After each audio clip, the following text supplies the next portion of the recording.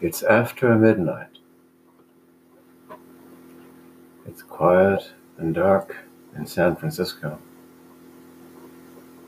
And I've been thinking about what a certain lieutenant governor said a few days ago. And he was echoed by at least one or two other of our not always thoughtful Republican friends. That some of us might be willing to lay down our lives for the welfare of the American economic system. It got me to thinking, Lieutenant Governor Daniel Patrick, what would you be willing to die for?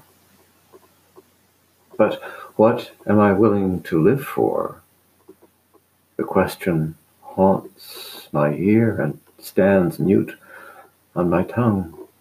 The crisp light of the sun, the taste of the fragrant vine, the dance of the music in my hand, the slurry of night over the land, the smell of Bucks County snow, the shameless quest for love, the austere idea.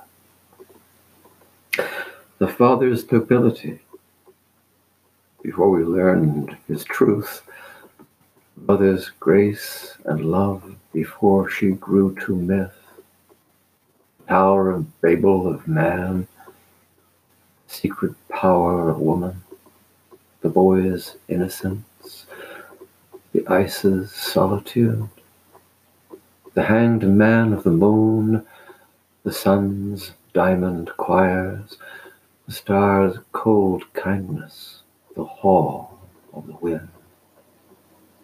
The wrecks of worlds in play, like chalk across the darkness, the cards of books that sail in separate galaxies, flowering from the human mind, more godlike than the gods, a painting's seducing grin, a philosopher's cocked eyebrow, a poem's tender shock. These I am willing to live for. What should I die? For this, never.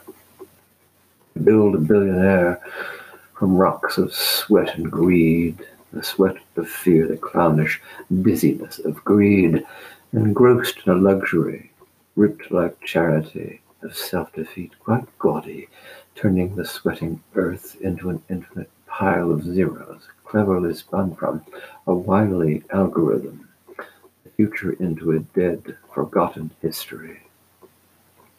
A time of plague, warning hour of nature, rolling above the cities as she thrusts us aside in shyly frightened distances, praying the curve will flatten the arc of collective disease like the arc of an enemy's arrow into the flight of a sparrow.